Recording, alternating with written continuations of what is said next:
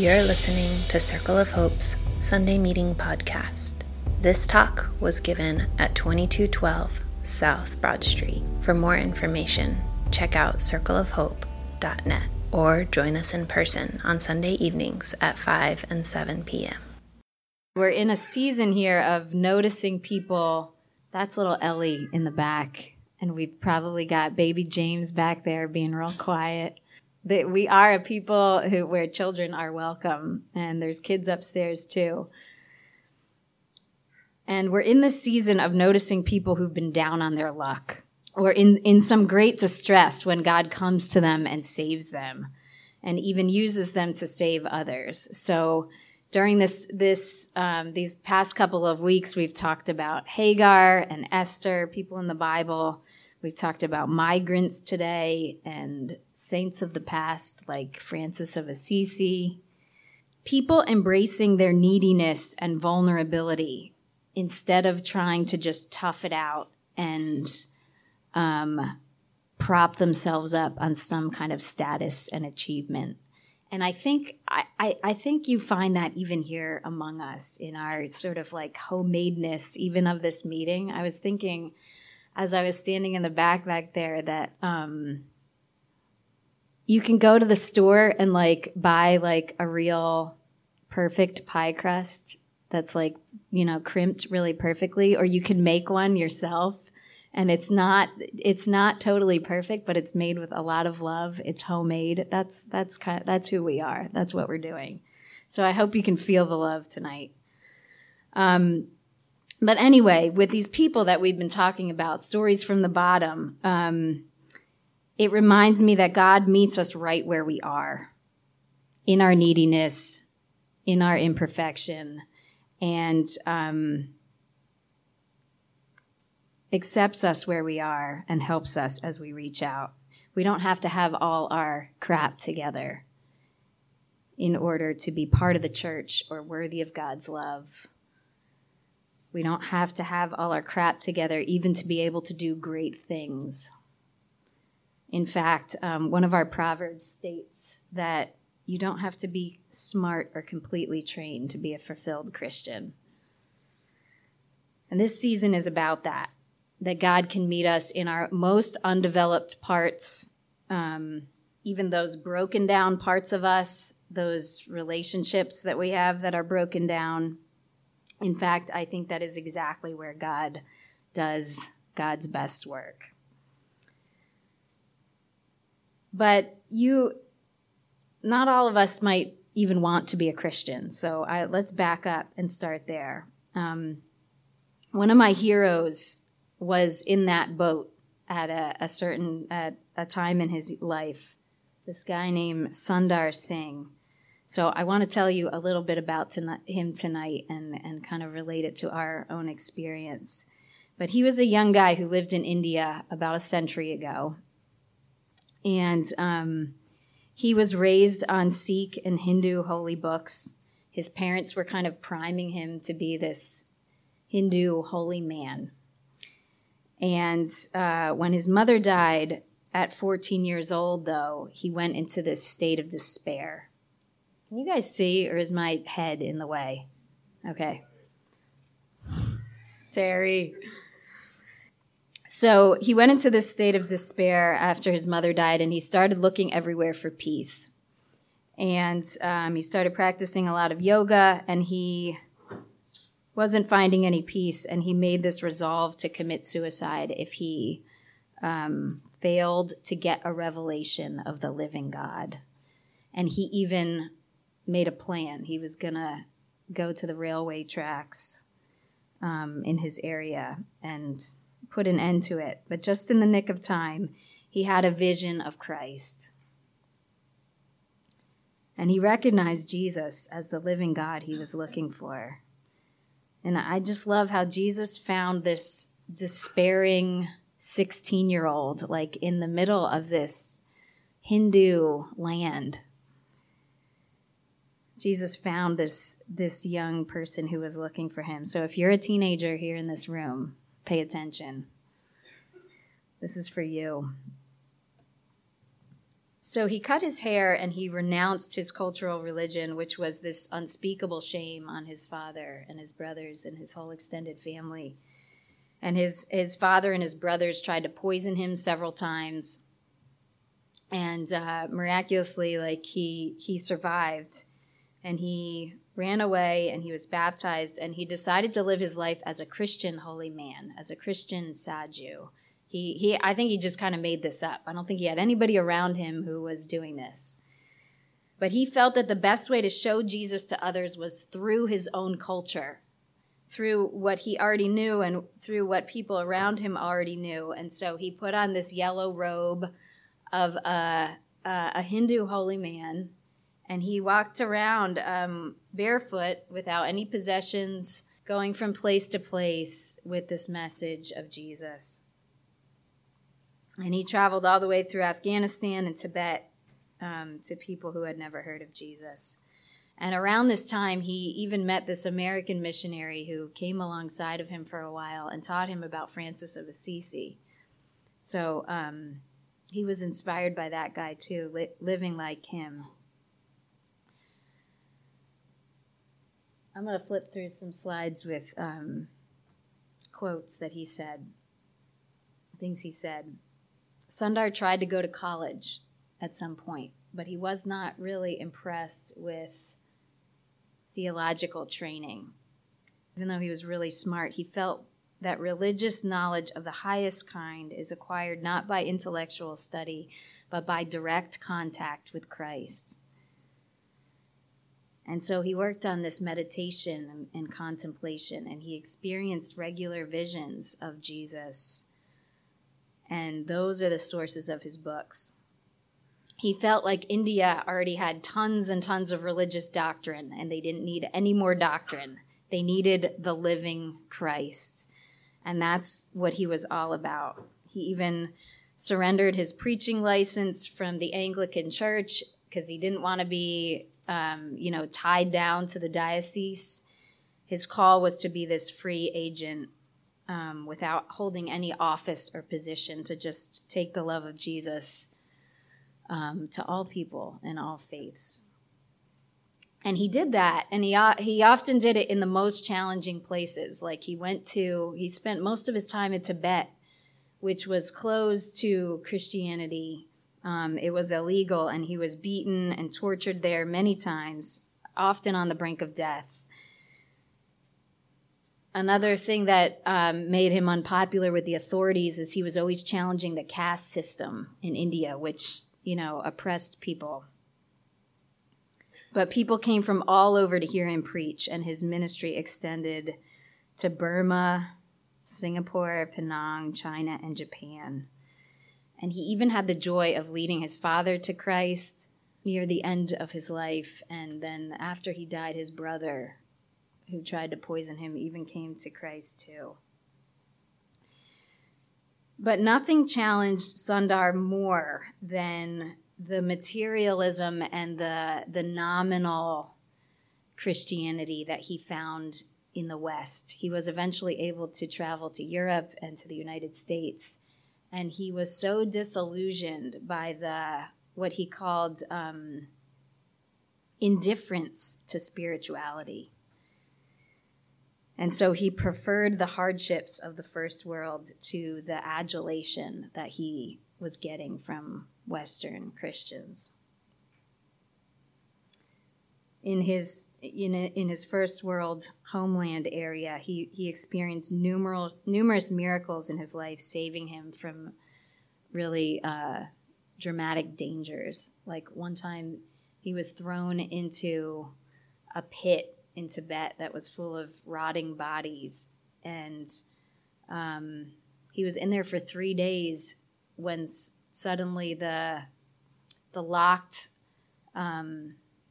opening at the top of the pit came off, and a rope was thrown down, and he climbed out, and he turned around to thank his rescuer, and nobody was there. And so he attributed that to God. But he eventually died somewhere in the mountains of Tibet, trying to get back to those people that he loved and We don't know where, like nobody ever found his body. He just kind of disappeared into the mountains. But here are some of the things he wrote and said. You can find them, most of them, on our daily prayer blog too. I don't know if you check that out. There's 2 on our website, Wind and Water. But this is, actually there's 3. This is on our special blog. Every once in a while, we have this blog called The Transhistorical Body, where we celebrate people of faith who've come before us. It's on there. But he said, the Indian seer lost God in nature. The Christian mystic, on the other hand, finds God in nature. You can see why I love this guy. The Hindu mystic believes that God and nature are one and the same. The Christian mystic knows that there must be a creator to account for the universe.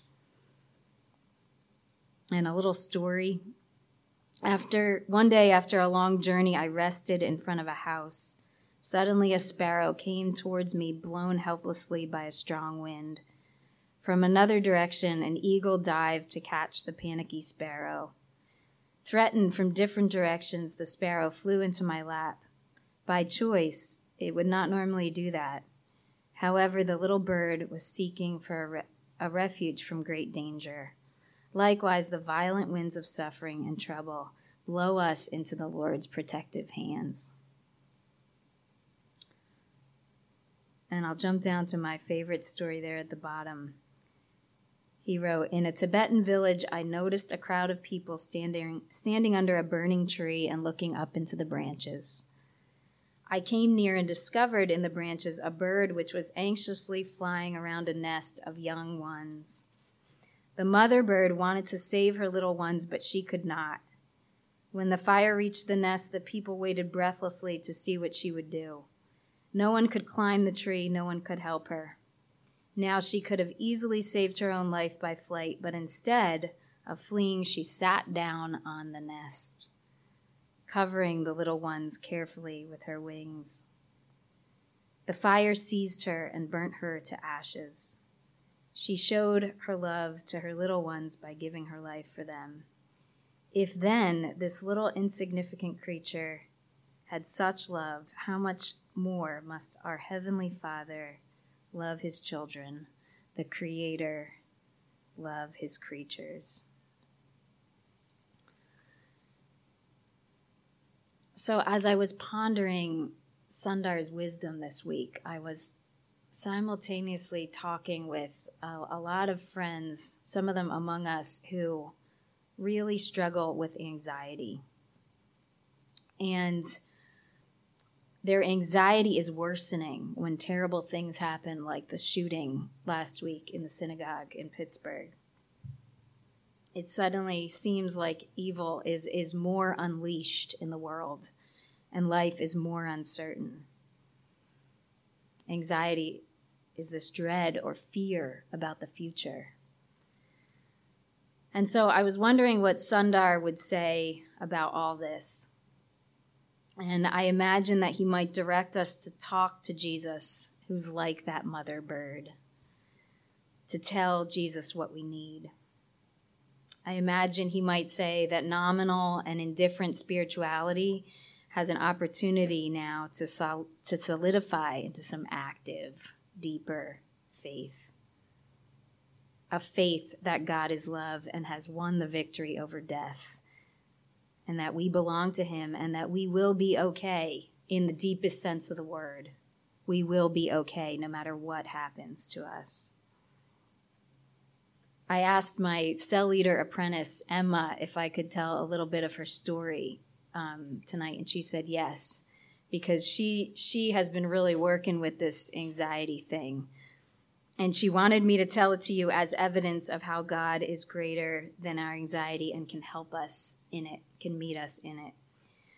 So she struggled with chronic anxiety that gave her obsessive compulsive behaviors.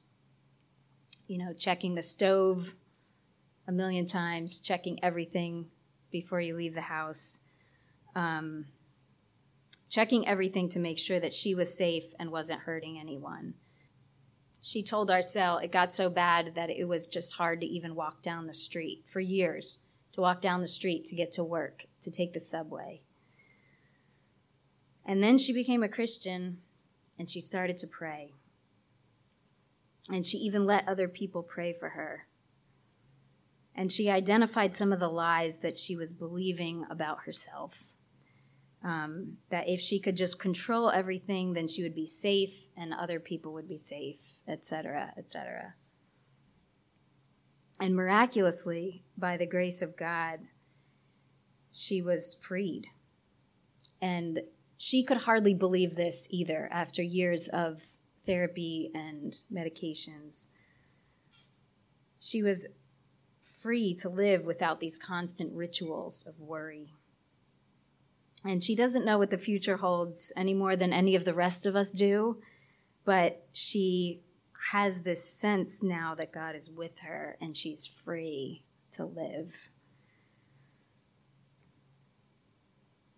Now that doesn't happen to everybody, right? Not everybody's going to get healed like that in an instant. Some of us are going to struggle with stuff for the rest of our lives. And I don't know why that is, but I know that is, and that our faith isn't dependent on how God works this out for us as individuals. But I think what Emma wanted me to tell you as that this freedom to live with God is part of what brings heaven to earth right now. It's part of what we can touch, even in this moment. This crazy moment on earth, this crazy moment in the United States when things are going nuts. This presence of God unleashes a revolution against fear and oppression. Again, it doesn't mean that everybody gets healed right now and that everything is good. It means that God is with us, empowering us to suffer with him as a body. Because our faith is not dependent on any one of our experiences alone. We're surrounded by a great cloud of witnesses, making something much bigger together than any one of us can do ourselves. I got to see it at our village parenting day yesterday. The room was full of just a fraction, actually, of our caregivers, not just parents, but people on our children's teams, and a bunch of kids. Like, we wouldn't have all been able to fit. Good thing we didn't all show up, because we wouldn't have all been able to fit at Marlton Pike. But I was having this moment of gratitude thinking about many years ago when Circle of Hope first got started, sitting with my friend who was upset that she was one of the few people in Circle of Hope who had kids. Because back when we got started, there was like hardly any kids. Most people were just in their 20s. And she was wondering, who do I share this parenting journey with? How do I can't do this alone. The nuclear family is not enough. All these things that are true. And now we have this great cloud of witnesses. We have parents and caregivers that we can rely on, that we can invite into our lives and families to help us. We can create a family that is bigger than any one of us can create ourselves. And I think we need that. I think the world needs that. And I'm glad that we're able to do that together. I was even thinking of the ways that my family, my own kids, have been blessed by your presence in their lives, because what I have to offer them is not enough. I was talking. We'll get back to this picture in a sec, but I was talking to with the pastors this week about who we are, like what makes us unique as a Circle of Hope in Christ. What do we really believe about ourselves and the gospel? And so we were looking at our 11 convictions. I don't know if you've heard these before, so I want to talk about them again tonight. Of course, our 11 convictions are not an exhaustive list, but they're some core expressions of who we are. And as we were as we were laughing and talking, we tried to we thought, well, what if we boiled them down and tried to simplify them even more? And so these are like super reduced, which is not always a good idea. But we thought, well, the heart, the first one is that the gospel is best revealed incarnationally, person to person. And so Jesus is here because we are here. And then we're called to move with what the Spirit is doing next. So we're not done yet. We have to keep moving. We have to keep listening. We're also meant to go deep with God. We can't just stay on the surface and expect to grow. And so we're serious. We're serious about that. We're doers of the word. We do stuff. We have an embodied life. This is not, we don't just come and try to fill our heads with like a cognitive belief system. That's not going to be enough. We need to live into the truth. Generating justice and hope in our neighborhoods must be at the heart of us. And so this change that we're living into is a local thing. We can see it. We can see it in our homes. We can see it in our neighborhoods. Sometimes we keep working for it. We're called to be a living organism building community together in love. So we work together. We don't try to make this happen in isolation. Dialogue keeps us connected and protects our gravity. So it's a conversation. I might even say like we're a conversation. There's so many different opinions, right? And feelings about what's going on in the world. It's just so much easier for people now to just kind of shut down and isolate and maybe not even get together with their own families or friends. We're trying to resist that urge and do something different. Fomenting diversity and reconciliation is at the prophetic heart of our gospel. In other words, this is not just about us. The message of Jesus is going to do something through us and beyond us and unite people across all the divisions, the xenophobia, the homophobia, the racism, the sexism, all that we see in the world that seems to be even like more unleashed. Jesus wants to bring people together. We expect people to express their gifts, talents, art, and worship. So everybody has something to offer. Even those of us who think that we have nothing to offer, it's not true. And Circle of Hope is hopefully a place where you are participating and you are called to participate and people get on your nerves asking you to do stuff. I hope it's like that. Sharing our resources brings freedom and unleashes power. So we share money. We talk about money. It's part of our lives. Leadership is a team effort, finally. So we don't have celebrity leaders. The church is not about one charismatic person who's like the face of the gospel. I think that's on all of us to be and do. So I hope that our togetherness in Christ can keep speaking to our anxiety and can keep reminding us that the living Christ is among us, like Sundar preached, like that mother bird. I was praying last night. After this meeting, we're gonna have our first late night Sunday meeting down at 1125, the spot that we used to meet. And we just want to try something new and try to meet more people in our old neighborhood. It's actually our current neighborhood, too.